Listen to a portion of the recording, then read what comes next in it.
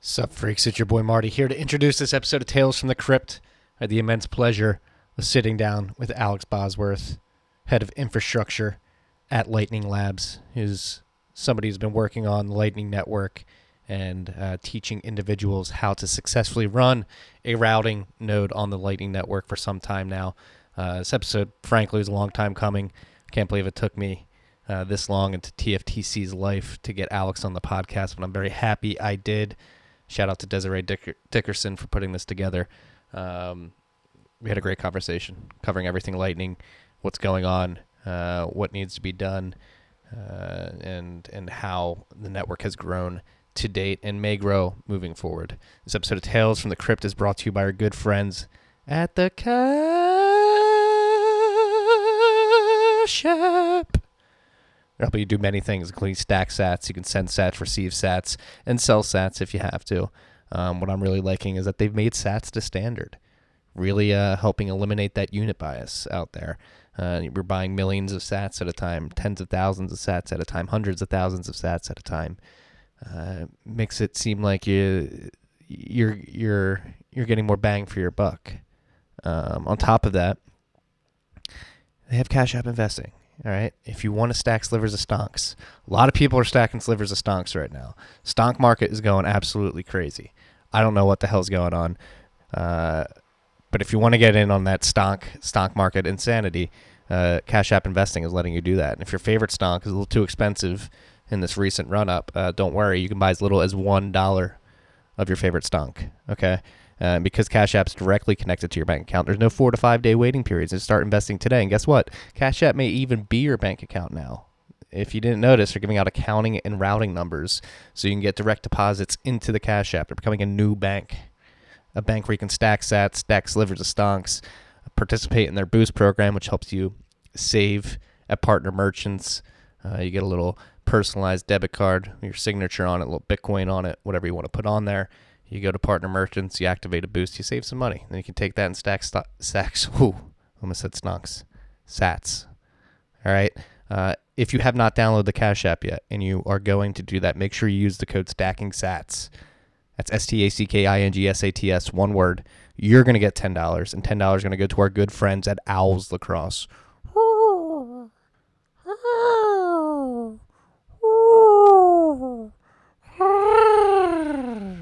That's Owls Lacrosse. That dirtbag Al is back at it again. He responded to the restraining order idea that I threw out on the Will Cole episode. And he's very, very combative about this. He's scaring me, freaks. He's talking about his inchworm on Twitter. This guy is dangerous. Stay away from him. Download the Cash App and enjoy this episode with Alex Bosworth. Take care.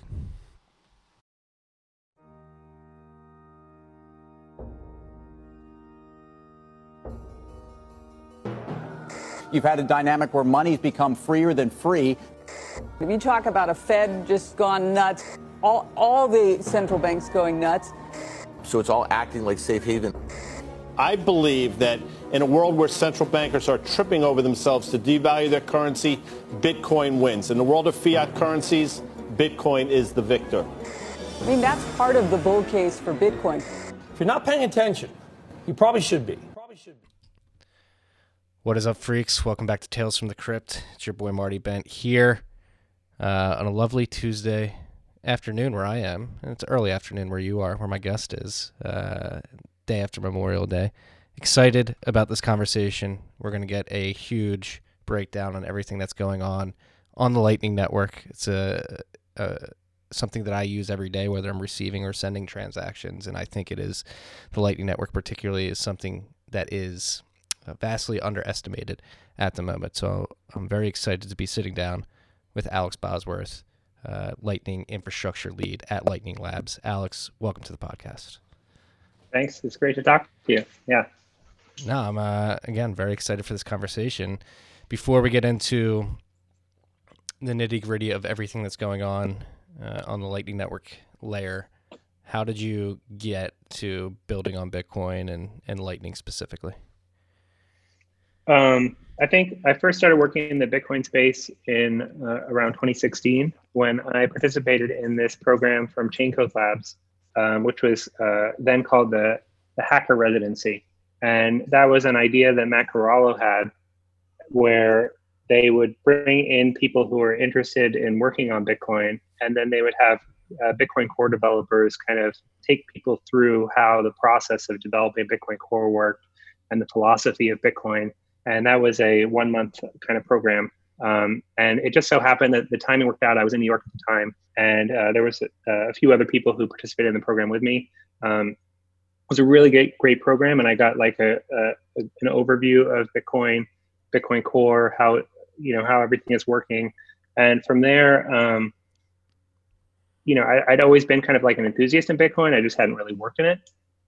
So at that point, I had connected with this company, BitGo, in Palo Alto. And they were at the time like this Bitcoin API platform for like Kraken, Bitstamp, the exchanges, and they kind of do the backend Bitcoin indexing and things like that for them. And they were looking for people, and I connected with them, and then I went to work at BitGo. So when I was working there, I worked on a kind of a derivative of the Bitcoin blockchain, which was kind of like a private blockchain project for transferring gold tokens, but it was actually just like a fork of the Bitcoin protocol. So that really helped me like get deep into like how the actual Bitcoin protocol works by creating this like private blockchain. And then when I was working at BitGo, so this is, more into 2017, we started to see like a big rise in like, the price of Bitcoin. And also just like, there was just a huge explosion in the space. And we also hit, issues with the mempool. So when I was working at BitGo, one thing we noticed is that like customers were paying huge amounts in chain fees, because the people who are using the mempool the most are the exchanges. Like they're paying for those fees. So I'd already like shipped the private blockchain project, and I was looking for what to work on next. And we were thinking, okay, what if we could use Lightning Network to help reduce the fees that the exchanges are paying, because it's really a large amounts. And we just had kind of a fee bump recently where fees were going up to maybe a few dollars a transaction. But in those days, we were starting to see like $30 per transaction. So there was a lot of pressure to figure out like how can we make Lightning into a workable solution that exchanges can deploy. And I was working at BitGo, and then I decided to leave BitGo and really focus on a concept of bridging people onto the Lightning Network, and that's called submarine swaps. So I came up with this concept to allow kind of like people who are not necessarily already on Lightning to get onto Lightning from the chain in a way that is non-custodial, like an atomic swap. And I created the concept as like an open source project, so anybody could run it, and I ran it myself.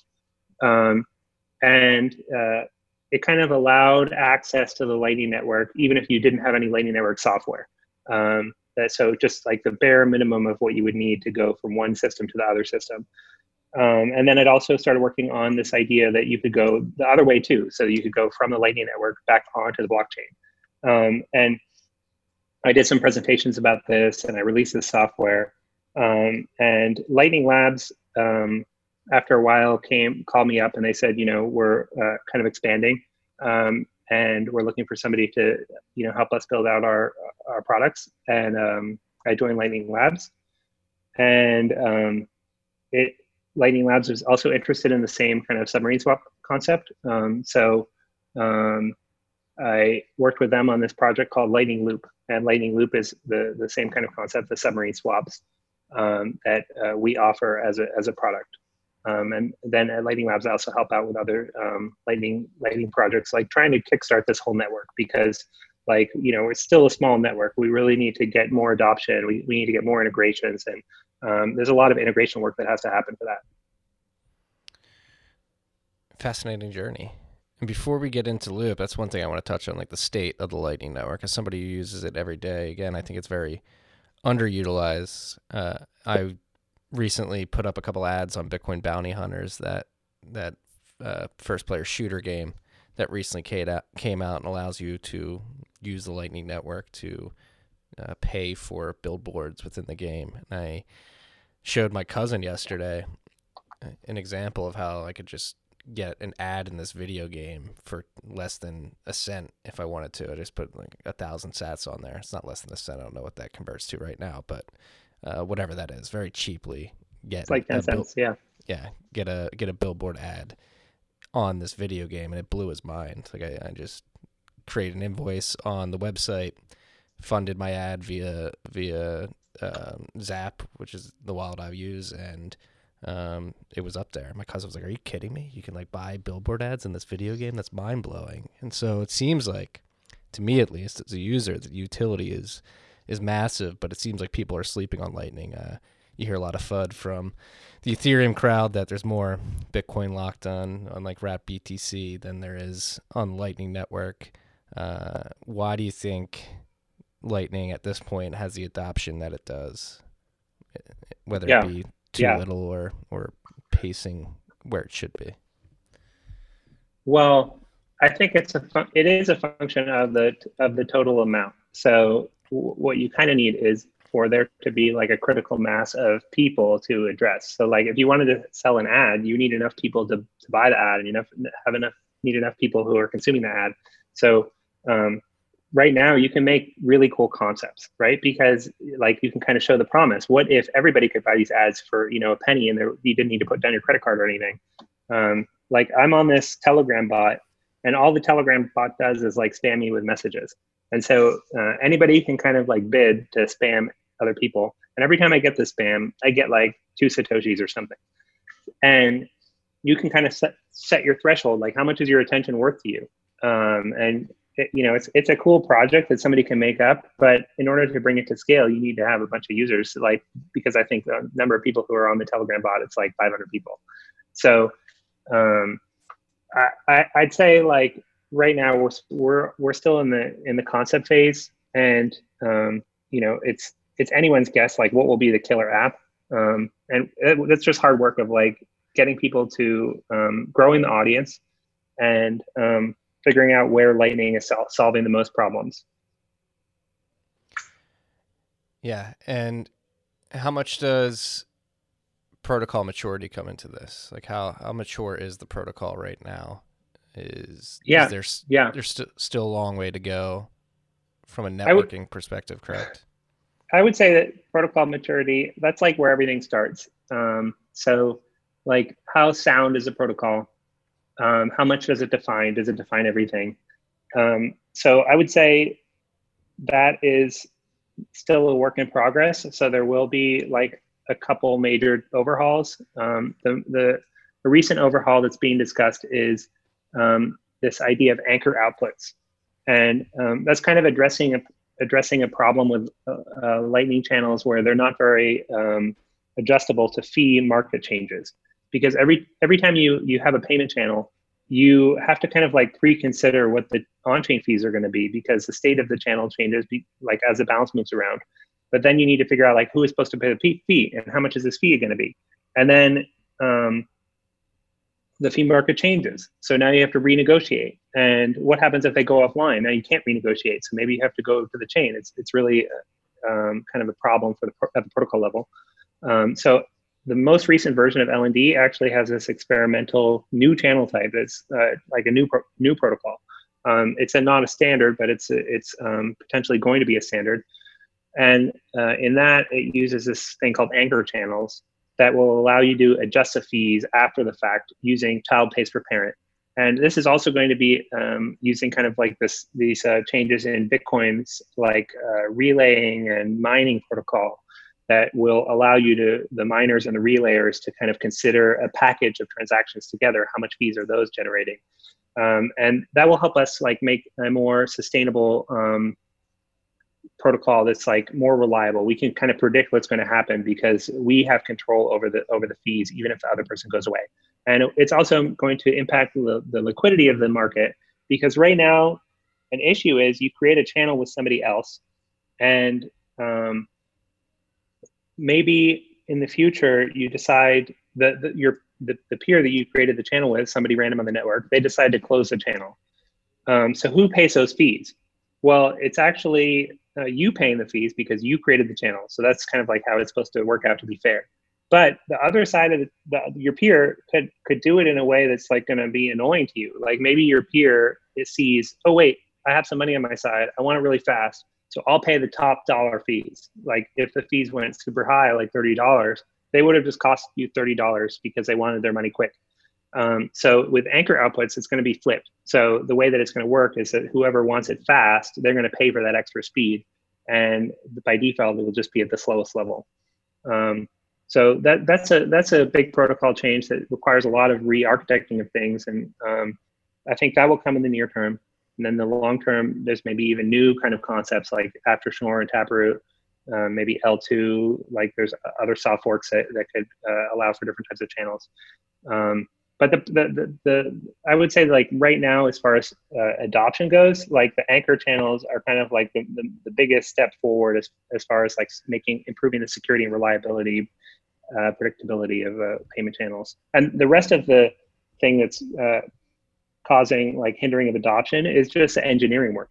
So we need to make sure that the implementations are rock solid. Like you're putting your Bitcoins in here. If you're putting $1 million in something, you better make sure that that's been audited and that has a lot of great guarantees for you. And that it involves building a lot of features to make you feel good about it. Yeah. I mean, it is a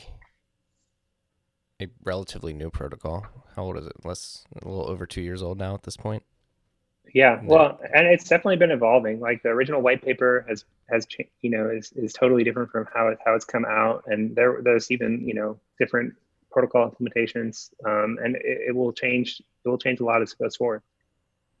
Yeah, and I mean, how hard is it building the second layer as Bitcoin at the protocol layer is changing too? Like you mentioned, L2, that could be enabled if Schnorr gets enabled, correct?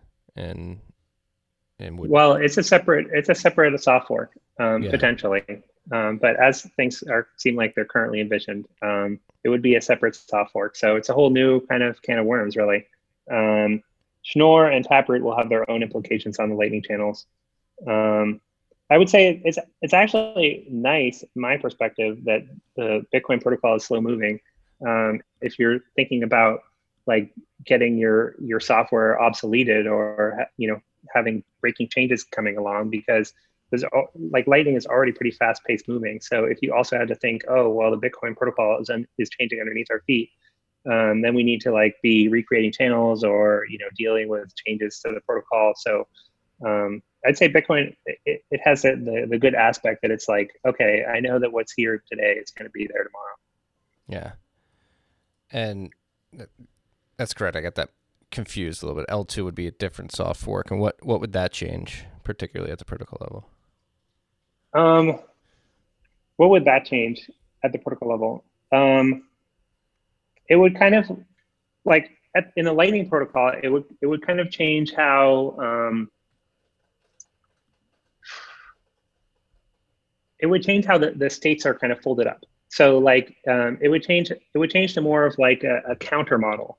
So right now we have this model, which is like a secret model.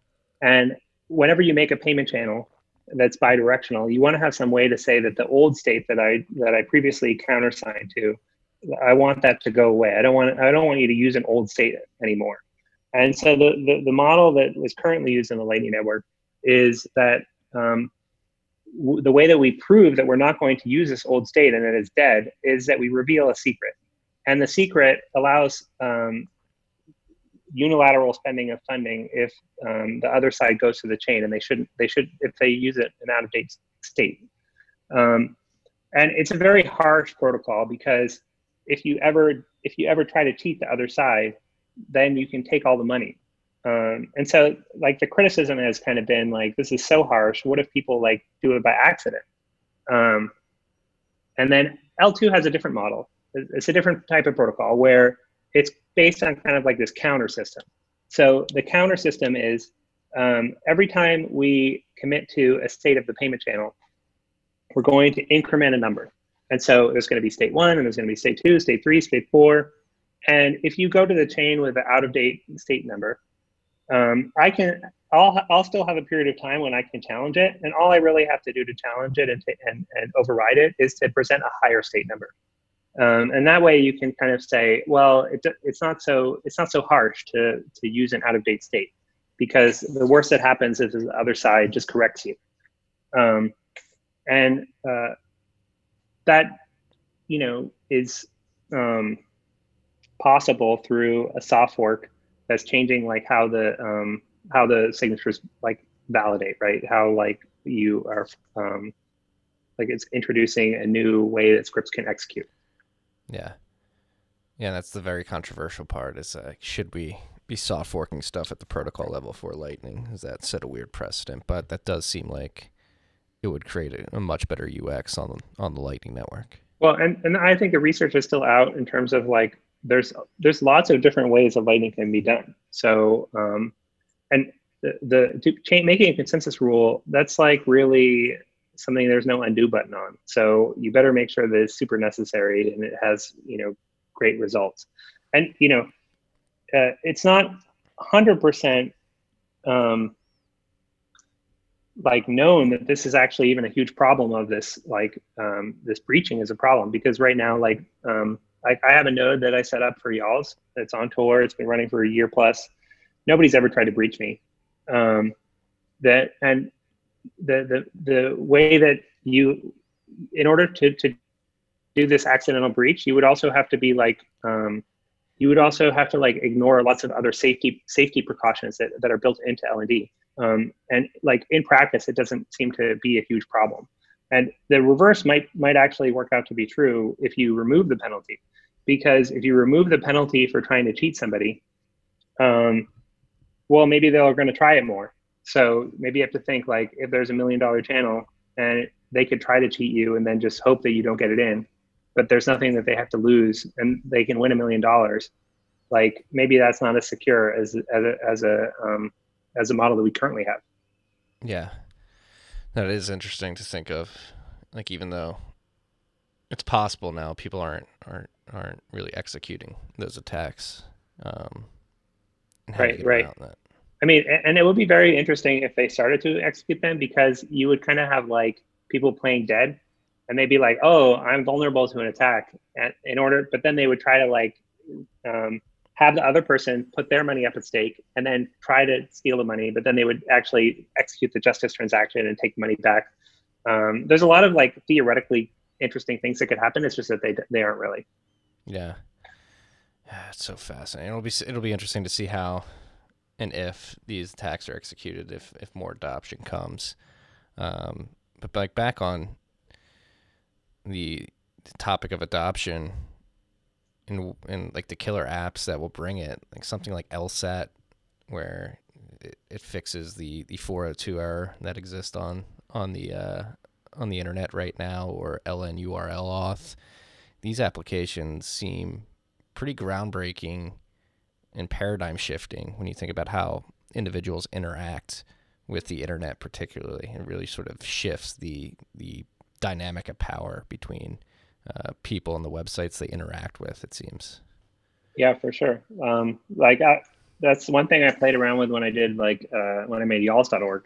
I was like, what if we had this, and y'alls.org, like you don't see it, but it has like a 402 error that's like you need to pay some money.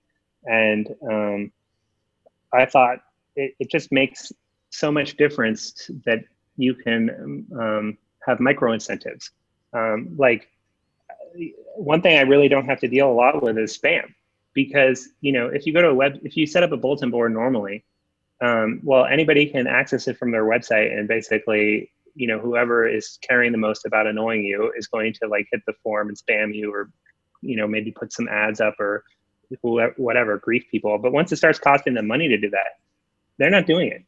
So yeah, I think that's like a larger lesson that can be applied to protocol, like in general. Like we had all these peer-to-peer protocols. Like when I was a kid, there was like, that was the era of Napster and stuff. And I was like, oh my God, Napster is like so groundbreaking. But of course there was like a legal challenge to Napster, but then when people tried to make decentralized versions, they were like, well, everybody was just like stealing or posting garbage And like there was no feedback mechanism, but potentially like Bitcoin and micropayments can enter into peer-to-peer protocols to give feedback mechanisms so people like cooperate. Yeah, I mean, again, I think people are sleeping on the Lightning Network, like the way it can change the dynamic on the internet just via creating little mini paywalls that like you said, dissuade attackers from and spammers from spamming use cases. And then on top of that, like using a Lightning node as quasi identity across the internet too seems very interesting, especially when you get into the whole concept of something like LNURL auth, or I believe you could even probably leverage LSAT for this, just using your node as a way to access websites and services instead of having your username and password stored on their databases. You could store it on your node and give it out at will as you go around the internet, which seems like a much safer way to me, at least off the top of my head. Yeah, for sure. Like, and it's not even really your node. Like the identity is coming from your seed, like the seed phrase that you wrote down. So like, imagine if all of your passwords for all of your websites could just be derived from a seed phrase. That would be so awesome. And it's also a seed phrase that you're kind of like already incentivized to keep that safe, keep that backed up. So you just have this one thing that not only is your money, but it's also kind of like all of your identities, your like maybe virtual properties, that kind of thing. So that's definitely one thing I think is really cool, is getting people onto like this asymmetric cryptography that allows you to, it feels archaic that we have to like remember some password or like choose the right password thing. What if you just have like one central kind of authenticator thing that like you just write this down on paper and then it works across your sites. And there's another interesting thing also about the Lightning Network, which is we have kind of like this set of channels. So people actually are kind of creating these relationships, and that's kind of like harkens back to this idea of web of trust, where we didn't invent like public key cryptography, and back in the day, everybody was trying to like get everybody into this like public key signed web of trust, so you could know like, okay, this guy vouches for this guy and that guy vouches for that guy. Like when I was like first buying Bitcoin, I went to this like IRC chat room, which had this web of trust website kind of, and so you could kind of rate other people you were buying Bitcoin from, because like that was the days when like Mt. Gox was like seemed pretty sketchy or wasn't even around, and people were like trying to create this grassroots kind of connections. But the Lightning Network actually has that like inherent into it, because you're creating channels with people, then these are like long-lived connections. These are people helping you out like over a year. So potentially we can use those kind of like trust connections, or like I have at least a history with you. You're not just somebody randomly coming to me, and I can also analyze who you are connected to and who they are connected to. I think that could be something pretty cool, could be leveraged in the future. Yeah, a lot of people like to point to the channels and the connectivity to channels and say, you should be getting sort of Sybil attacked by authorities who are looking to track you around the Lightning Network, but very few focus on this aspect of it, where you could create like a reputation market with people that you're connected to, and the good actors who are using it in a way that it's meant to be used, not tracking everybody. Again, there could be vast benefits that come from that, and that's a big question. Like, does the game theory play out? Like, are these attackers going to want to put up the cost for that? Because you do have to lock Bitcoin in these channels for an extended period of time, and you have to have that capital in the first place. So. And you have to be like an active participant. So it's not just like you spin up a node and now you become a good router. Like you actually have to help people. You have to work with them. So it's almost like a community. Yeah, well, that's a good point you bring up. Being a router, that's something you've been tweeting a lot about and documenting a lot, is the experience being a routing node and how to do that profitably. What can you tell us today about that experience? It doesn't seem very easy right now. It is a job, but if you do it, it seems like it could be profitable in the future. Yeah, I mean, I would say that it's it's fun. Like the high level point I would make about routing. It's like, it's so cool. Like I'm participating in hundreds of like online transactions every day with random people throughout the world. Like how cool is that? Like I can just go every day back and I can say, okay, I was part of 100 transactions. Like with Bitcoin on chain, that's like, you know, maybe I'd make one purchase every once in a while. But now I'm doing it all the time, every hour. So in terms of incentivizing routing nodes, I do think that is important, like beyond just like altruism and, you know, trying to help the network. And that's something I do work on in terms of, I try to set up my nodes so that they are going to earn routing fees, and to see how I can make it so that this is a sustainable system that, like, as the network scales up, that routing nodes have monetary incentives to expand themselves, to help scale. And so I noticed that there's a lot of people who like try to set up routing nodes and they fail because it's an involved process. It's not just you turn on your node and then you're forwarding. And it's a lot. I mean, even a Bitcoin node, if you just like run a normal Bitcoin node and you want to help the network, most of the times you wouldn't really be helping the network because the network, you know, probably doesn't need you. So really, you're maybe helping in a very marginal way. And even if you're a pro, but if you're relatively decent at setting up infrastructure, you could set up like a nice Bitcoin node that would be a relay node, and it would allow incoming connections, and it would be expanded, and it would be relaying tons of Bitcoin transactions around. You wouldn't really need to touch it. But a routing node is different because you need to be managing liquidity. You're kind of like a trader. You're figuring out, where should I place my capital, and where am I going to get returns? And returns means like where do people want to be sending money?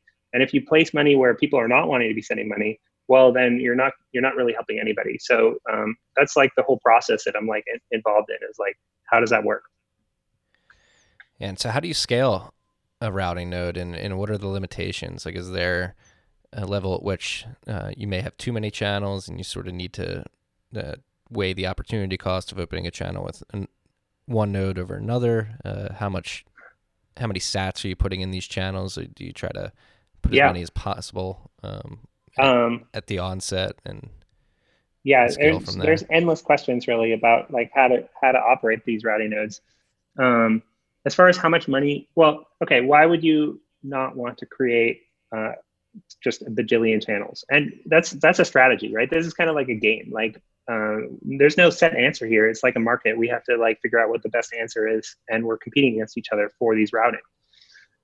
So the reason I would say that like you wouldn't want to create a ton of channels is because of the balancing liquidity issue. So whenever you create a channel, all of the balance starts out on your side, because you wouldn't want to have a network where people could just like demand other people lock capital to them. So all of the balance is starting on your side. So if you make 100 channels, that means that there's 100 channels now on your node where the balance is all on your side. And what routing is doing is it's saying, I have somebody else has pointed some capital at me, and I pointed some capital at somebody else. So I'm going to reduce the capital that somebody else pointed at me, and I'm going to reduce the capital that I pointed at somebody else, and that's routing. I'm passing the money from one hand to the other hand. But if you just open up 100 channels, then all the money is in your hands. There's no money in other people's hands that's pointed at you. And so you can't route. It's impossible. And what's more is that in Lightning, we don't advertise the fact that balances are on our side or on the other side because of privacy. We want to make sure that like balances are kind of invisible. And even in terms of scalability, it would be infeasible to advertise constantly everybody's balance to everybody else. That just wouldn't scale. So when people encounter your node, when people try to route a payment, what they're doing is they're like mapping the network. They're trying to figure out like which path can my payment take.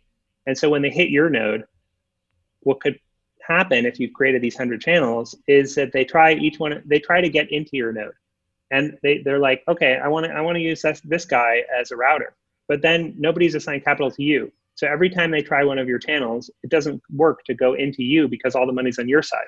So LND has actually added a feature which will, after a while, it will give up on you, and it will say like, this person has just got too many channels. the money is imbalanced. So like, I'm going to give up even trying the other ones. And so you're going to be like losing out as a router. So that's kind of like pushing back on you from just like creating tons of unbalanced channels. And there is something that you can do to balance channels, which is you can get other people to open up to you. And then there's also like liquidity services like Lightning Loop that, that I'm working on, which basically allows you to pay out off chain and then receive the money back on chain in an atomic way. And what that's helping you to do is to get the money kind of moved between the channel so that you can both send and receive. And so you don't need the other person on the other side of that channel to open up another channel with you. Right, exactly. Yeah, okay. And that's kind of the terms of the deal. Like if you open up a channel with somebody and they accept the channel, then the deal is that you're allowed to spend down that channel. And then the funds that you spend down on that channel, they can be used to receive by you in the future. Yeah. So let's dive more into Loop. How long have you been working on this? What's the state of Loop and what can we expect it to be more commonplace between Lightning users? Yeah, I started working on Loop. I mean, I guess I started working on the concept before I even joined Lightning Labs. And then when I joined Lightning Labs, that was kind of like the first thing that I started working on. But I kind of switched more from the developer side to like the PM side. And the big takeaway that I had when I joined Lightning Labs is like what people really want out of these swaps is they want inbound liquidity. They want to go from Lightning and move that funds out onto the chain. And not only because of inbound liquidity allows them to receive, like a merchant would want it because they would be wanting to receive, but it's also a way to kind of reduce the amount of funds that you have to keep in your Lightning wallet. Because like if you're receiving a lot of funds on Lightning, like if you're selling gift cards or something, like funds are always stacking up on your hot wallet, and you want to get that out. You want to get that money out. So, but you don't want to like mess up the channels that have been created. Like those channels have delivered a lot of sales to you. Those are good channels that your customers are using. So Lightning Loop allows you to kind of clean out like your cash register. So your cash register kind of fills up and you've got all the money that's come over to your side on the Lightning network. And then you can just move that out onto the chain. So we released that, and I guess Loop's a year old now. And the big thing that we've been like working on for like Loop 2 or like the future of Loop is the interesting thing about Loop is that actually it's also a scalability solution for on-chain transactions.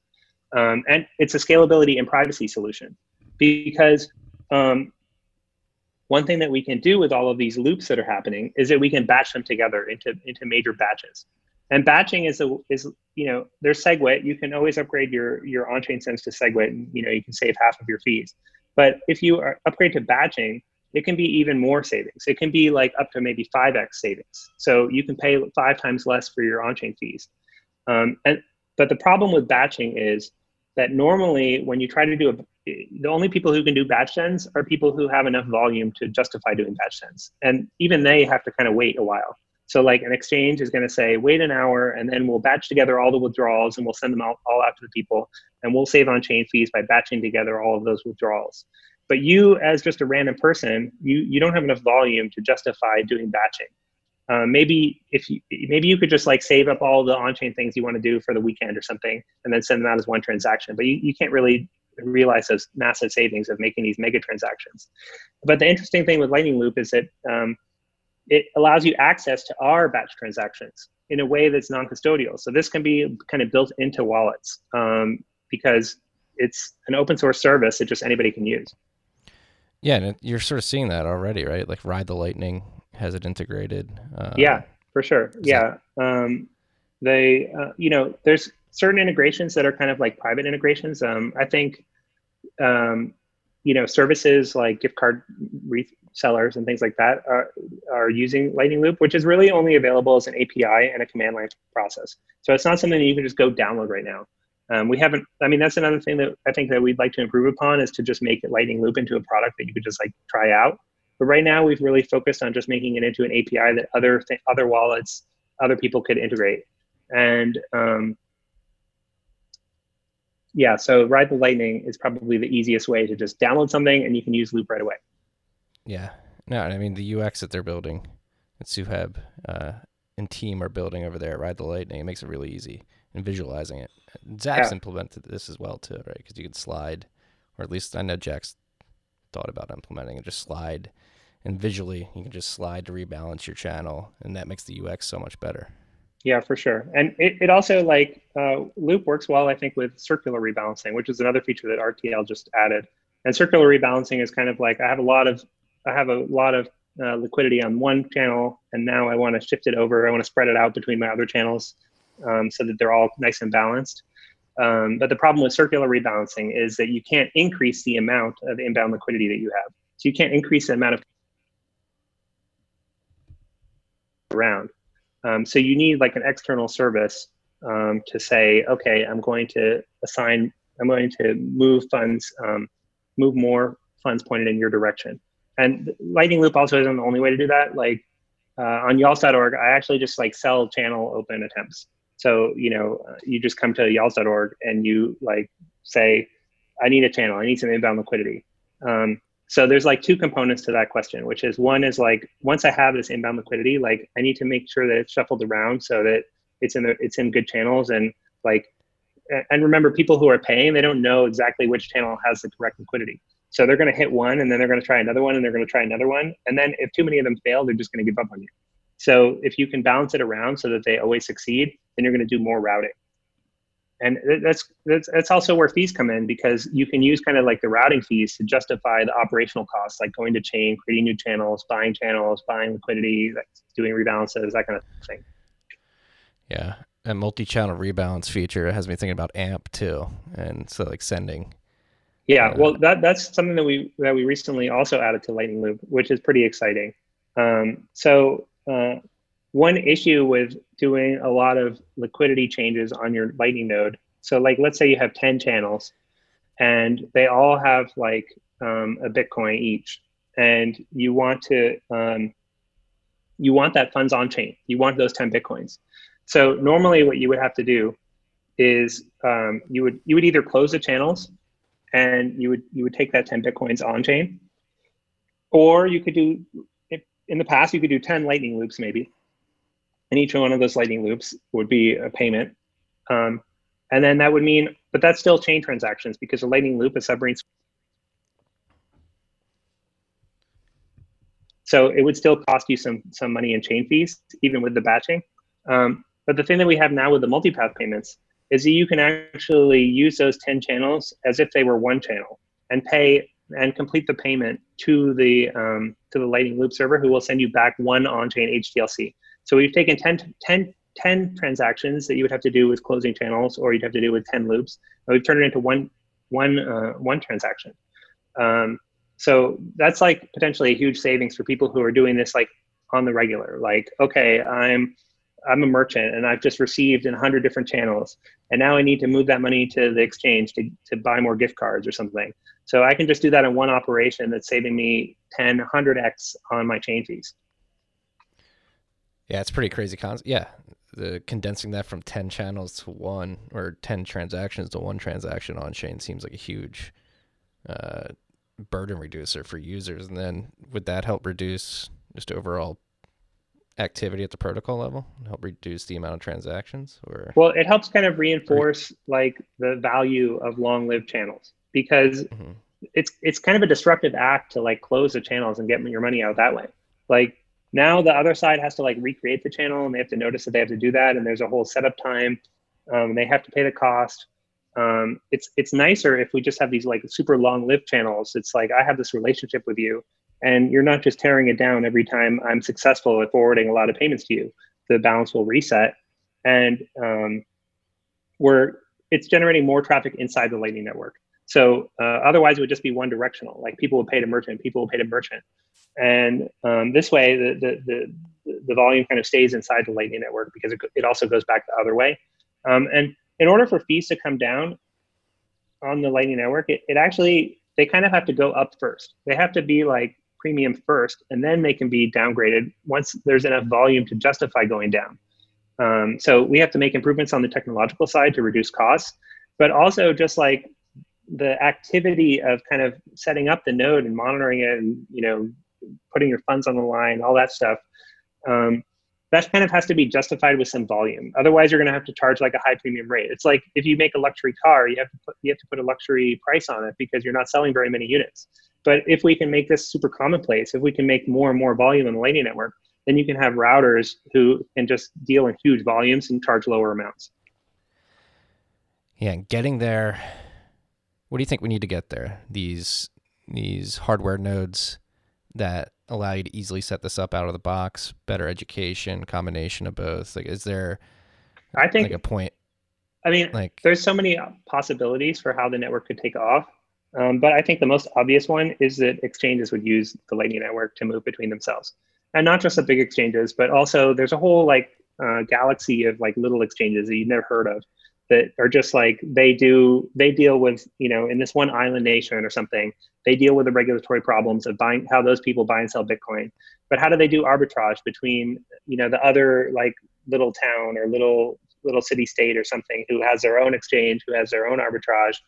And there's just hundreds of these guys, and they're using the block space. Like the block space isn't currently being used by, people buying coffee. It's by people making big trades and, hundreds of dollars, thousands, millions of dollars. So I think that's just the obvious solution of like, why don't these people are paying? I mean, even now the fees are way lower than they were before. Like before, the median payment fee was going to be like $30, and now the highest is like $3, which still feels pretty high. But that's working out to like $2,000 a minute. It's almost like reaching $1 billion a year. So once you hit that, you start to think like, let's move some of this volume over to where it's cheaper, where I'm not having to spend thousands of dollars, tens of thousands of dollars a month on chain fees. What is it? Bitfinex has been a first mover in this space. They got their sure. Lightning node up. But yeah, BitMEX notoriously does a huge transaction every morning at like 9 a.m. Eastern. Yeah, and it's all about the network effect. Like if you just have one or two, it's not really helping that much. But if you have everybody on it, then there's really no question. Like, should I go to the chain or should I keep it off the chain? Well, everybody's on it, so I can just like always go off the chain. What do you think their apprehensions are today? You think they're just lazy or? Well, I think there's a lot of factors. I mean, even with like upgrades like SegWit, which are relatively straightforward, and very well proven, like the highest standard and on the network for years, there's still lack of support for it. So I think that the exchanges are very focused on revenue generation, and they're less focused on like technical innovations. Like only certain exchanges really invest a lot into staying cutting edge with technology and really keeping up with all the best Bitcoin practices. The other exchanges are more focused on like customer support, on regulatory compliance. So that's one reason why I think, of course, we would only see the support coming from certain exchanges, because only certain exchanges are doing this like technical integration. And it's kind of on us to like make it easy for people who don't necessarily want to invest in innovation to just integrate this stuff. Yeah. And do you think it'll get to a point where it'll be pretty easy to do within the next 5 years, maybe? I think so. And the other aspect is like what really motivates these exchange guys to add stuff, because they do add software, they do change things up. They add in because they want to make money, really. So if you have to ask them to like update their Bitcoin library, they're not going to do it because they don't see the dollars and cents. But if you ask them to add some random coin and then you pay them, they're going to do it immediately, because that's how they make their money. So one interesting thing I think that the early adopters of Lightning have been experimenting with is actually making money on Lightning themselves, like becoming a liquidity provider, or becoming a routing node. They just kind of see this as potentially there's some ways to make money by just leveraging some of the things that they already have. Like if you're an exchange, you already have like systems in place for how to deal with Bitcoin security. You already have systems in place for how to monitor that, and you already have to sit on Bitcoin because that's kind of like part of your business.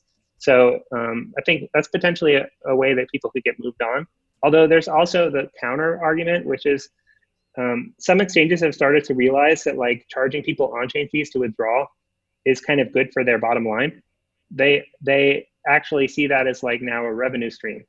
So if you go and make it cheaper to go on chain, then you lose kind of like this, if you're an exchange that's charging people $5 to withdraw and you're just pocketing the difference, then you don't want it to be too cheap sometimes.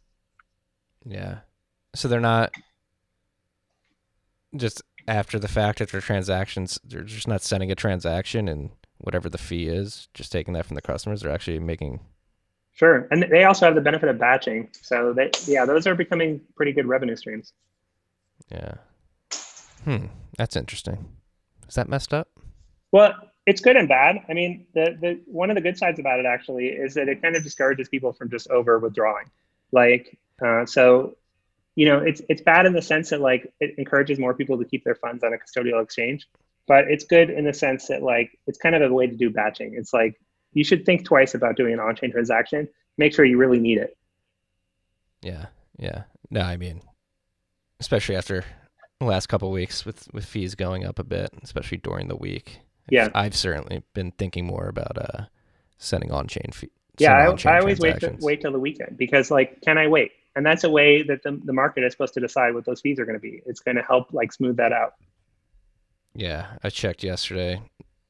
My mempool was around like 12,000 transactions. Right now it's at around 18,000. Not too bad. But these dynamic, that's what's like, we could go down like so many more rabbit holes here at the Lightning Network specifically.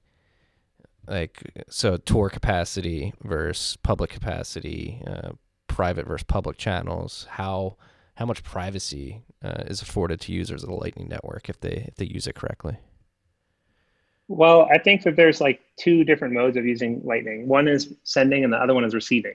So when you send, you have there's kind of like an onion network already built into Lightning because you don't really pass along who's doing the sending. And that's already like a huge improvement over sending Bitcoin, because right now when you send Bitcoin, people are monitoring the chain. They're looking at that global state to say, oh, who's this person? What are their coins related to? And unless you do a super good job of like separating out your wallets, you might be targeted. And they're doing other things, like they're setting up fake Bitcoin nodes just to like triangulate your position. So I think Lightning is doing a good job just like cutting out the number of people, even without Tor. With Tor, it's a bit better because potentially in the future, they could work backwards, like where a payment came from, by just like going and finding those node people and just saying, oh, where did you get this from? And we could do other different algorithm changes to like make it enhance the privacy by taking like circuitous routes, or even trying to like prioritize Tor nodes. That's something that I made before, to try to prioritize going through nodes that just can't easily be looked up. Receiving, I would say, that is kind of the worst story in terms of privacy on Lightning right now, because as a sender, your send gets wrapped in this onions, and so nobody knows like where it's coming from unless they go to the person each hop and then figure out where it came from. But when you're receiving, you're telling other people, okay, here's how to get to me, and then every time you receive, generally you're using the same public key. And not only that, like even if you create private channels, the private channels, for whatever reason, include like the actual UTXO. So you're also kind of revealing some of your on-chain coins to whoever you create an invoice and share an invoice with. That's something that I think we can do better with in the future. We don't necessarily have to share those UTXOs, but that's not the best privacy story, even with Tor. Fascinating. It can get better though, correct? Yeah, there's no real reason that we have to share those on-chain markers. The only reason that those are shared is because in public channels, we need to prove that you actually have channels. So we relate them to the blockchain to say, okay, these channels actually represent some Bitcoins on the blockchain. But for private channels where you just made it, you don't have to share it with everybody. All you really need is kind of some indicator between the peers, like, okay, you use whatever channels you want. Like, we don't care about it because it's private. Yeah, because that's it seems that if architected correctly, it could be a very private way to use Bitcoin. But it seems like there's some ways to go to get perfect privacy. But again, these things take time, right? And considering that, 2 years in, are you happy with the state of Lightning Network? I mean, I feel like we could always do better, but I'm pretty happy with like all the progress that has been made in terms of like making things more real. Like when I first started using the Lightning Network, I would turn on my node and it would crash every day. Like I would be at work at BitGo and I'd be like, okay, all my things just died because the node just crashed. And that's not like the sexiest part of software, is like just making it so that everything is reliable, but that is taking up all the time. It's like making sure that all the APIs work as you need them to, making sure that it's rock solid in terms of like it's not losing data, it's not dying. And I think things are light and day from when I first started using Lightning and now. I would agree. For me as well, it's certainly become a better experience. In the beginning, it was I'm not the best connected node. Right now, my node's not incredibly connected, but it's connected enough where I only see like 3 loops and a transaction gets confirmed, where a year and a half ago, that would something like a lot of my transactions would just not get routed. Yeah, I think Liquidity is getting a bit smarter, and we're also working on the pathfinding algorithm. Like it didn't used to be that it would ignore a node that wasn't doing a good job as a routing node. So it would only follow one algorithm, which is let me try to find the cheapest possible route. But that could take forever. And then there's also a timeout on it. So it would just like fail. So now it's more intelligent about how it makes that trade-off. And there's way more that could be done on that. Yeah. It feels like it's happening. Like, what's the developer interest like that you're seeing? Are you noticing more people come and gravitate towards the protocol to help build it out? I think it's really, it's a wave. It's a wave system. Like, the big challenge that Lightning has is there's no like new token. So it's not like anybody's trying to pump their bags. I mean, unless their bags are Bitcoin, but it's not like, you know, the fund that the ICO can give to all these developers. It has to be organic. Like people have to actually like build businesses on this. So I would say that there's waves of interest where it's like people say, oh, there's so much potential of what app I could build, what I could do. And then there's kind of a crest because it takes time for adoption. And the thing about a network effect is if you have a network that's very small, there's very little utility because you can't really interact with a lot of people. So you need to slowly build up that network, adding more and more people. And it's just going to take time to grow that utility. And we can't just airdrop that on everybody. No, you cannot. Airdrops are frowned upon around these parts. Yeah. But it seems like, again, the game sats getting integrated into games is very encouraging to me. Something like KeySend, where people are able to use chat apps and you're sending P2P encrypted messages across the Lightning Network, is mind-blowing. To think that you could recreate a WePay, Alipay experience using the Lightning Network and completely flip the table on that, where you're not having every transaction and message surveilled by the Chinese Communist Party. Instead, you're just acting directly with the peers on the network that you're connected with. That seems another groundbreaking application in its own, just KeySend.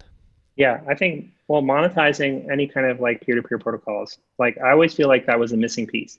Like we need to make it so that you can't just like, and that's why a lot of companies backed off of this idea that there would be like secure, open communication standards. Like there used to be like this idea that like when Google Talk like launched and Google was doing their messenger, they were like, this is going to be an XMPP standard and everybody's going to be able to use it. And it's all going to be encrypted and it's going to be great. And then they just had a lot of problem with spam, with people, you know, connecting to other people. And they were like, why are we spending money on this? And this is a full-time job. So only like email made it over that hump where it's like so embedded that companies kind of have to focus on spam, and the spam is still an ongoing issue. Whereas all of our regular messaging has been siloed into these companies. And those aren't open standards that can benefit from peer review and end-to-end encryption and things like that. Yeah, and so, I mean, it's pretty revolutionary, isn't it? Like KeySend in itself, like. Yeah, I think it's also it's still going back to like originally in Bitcoin, you could send a message with your Bitcoin transaction. There was like a memo field in the like original Satoshi Nakamoto Bitcoin. And that was so natural. It's like, I'm sending money to somebody, so I should be able to attach a little note on the message. And the message can be anything, even like, machine readable data. So you could create protocols on it. But the thing is, and this is like in the early days of Bitcoin when you would like directly connect to people, and like that's how you would transfer Bitcoin. You'd have to like connect to their node directly. That was kind of dropped because it wasn't scalable, of course. But in Lightning, we can recreate that same functionality, but it can be scalable now. Yeah. Is it scalable? A lot of people say.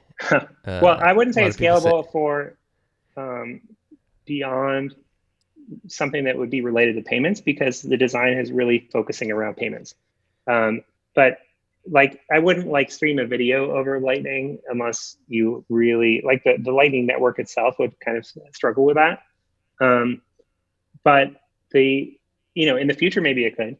If we could get all the incentives like lined up, potentially you could just have that be a streaming movie that compensates everybody who's participating in the streaming movie.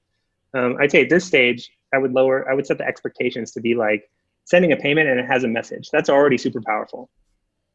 No, I agree.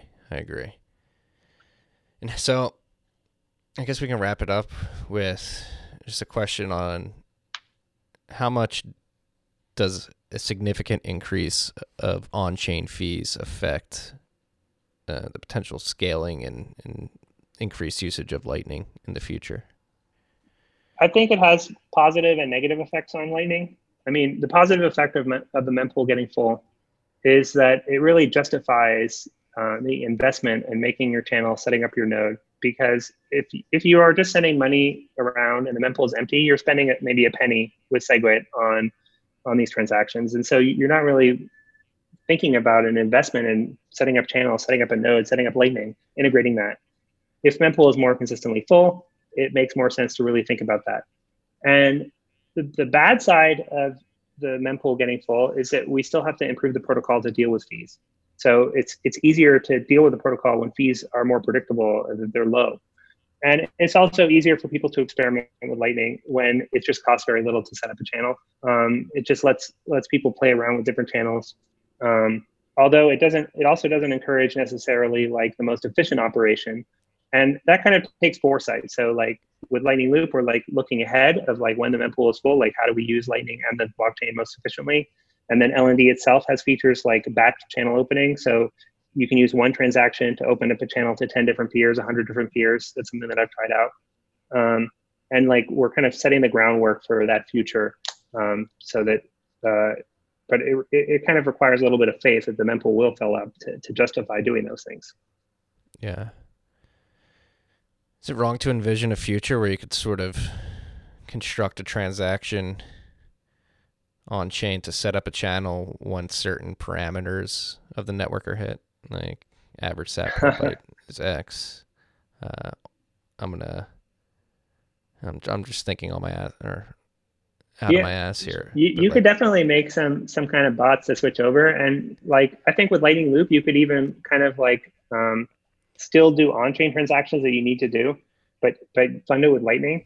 And not even really be part of the Lightning network, but just like benefit from the batching of the Lightning Loop, like putting your transactions together with other people. And then you can kind of do like a cost comparison. You could say like, well, I'm spending down my pool that I reserved here. And, is it worthwhile for me to like allocate more capital? There's just so many things you could do, but fees have to go up for people that really care about it. Yeah, again, it's a double-edged sword. Like it makes people care about it, but well, the other thing is they should have cared earlier. The other thing is the more that people start caring, that actually also solves the problem, right? Like if people really use the blockchain more efficiently, it would cease becoming full, and now you wouldn't care about it anymore. So you'd have kind of an oscillation effect where people would like all go and do batching, do SegWit, do Lightning, and the mempool would basically, be more efficiently used, and then it would go back and it would be like, oh well. It's more efficiently used, but we still have a lot of people using it. So it would kind of oscillate between those two phases. Yeah. And potentially, we could have we could have consensus changes. Like, maybe the days of like efficiency are mostly over, but like, let's say Taproot and Schnorr is actually more chain efficient. That could have impacts as well. And there's plenty of other forks that could be done to improve the on-chain efficiency. Agreed. And I really want to see DLC. I want to see discrete log contracts come. So I'm hoping we get. Yeah, with Schnorr, I think that should take off more. Yeah, and that whole concept, what the team at SureBits is doing to really research and create demos around discrete log contracts makes me extremely excited about the future. That could be one of the killer use cases alone, is smart contracting capabilities via the Lightning Network. Yeah, for sure. Yeah. Well, Alex, our hour is done here. I know you're a busy man. You've got a lot to do. Yeah, I think my AirPods are dying. Yeah. It was great to talk to you. No, it's great to talk to you. We should do this again at some point. And I'm happy to say that I was able to respond that I recognize half or fewer of the Lightning Network things of the tweet you just sent out a few hours ago. Yeah, it's pretty deep if you get into it. Yeah, I think I'm close to half. Like things like AZ, sweeps, TLV, no idea what's going on there. But it's the fact that there's this many different projects being worked on or aspects of the Lightning Network that people are thinking about is, again, infinitely encouraging. And thank you for doing what you do to help build out this network and educate people about why it's important and how you can use it efficiently and profitably. Yeah, it's so fun. I mean, it's really a privilege to work on Bitcoin. You know, before I was just an enthusiast, and now I work on it every day. It's kind of like a dream come true. Yeah. Is there any parting notes, final thoughts you want to leave the freaks out there before we wrap up? You know, I would definitely try out becoming a routing node. I think we need it to be more distributed. We need it to be just, you know, enthusiasts, activists, those type of people. And potentially there is a way to make money on it. And, you know, if you're looking for kind of a new hobby, something to do while you're at home, I would try it out. Set up a Lightning node, see if you can route some payments, try it out. You heard it here first. Get routing, freaks. Where can we find out more about you? You said I have the Twitter, Twitter Alex Bosworth, and I have a GitHub as well. I'm posting some demo code. You know, if you want to get started with making Lightning apps, I posted some stuff from what I worked on with Yalt.org, and watch a Lightning Labs blog. Hell yeah. Check all that out, freaks. Alex, thank you again for your time. Really appreciate it. Hope you have an incredible afternoon and evening. Oh, you too. Talk to you later. Talk to you later. Bye-bye. Peace and love, freaks.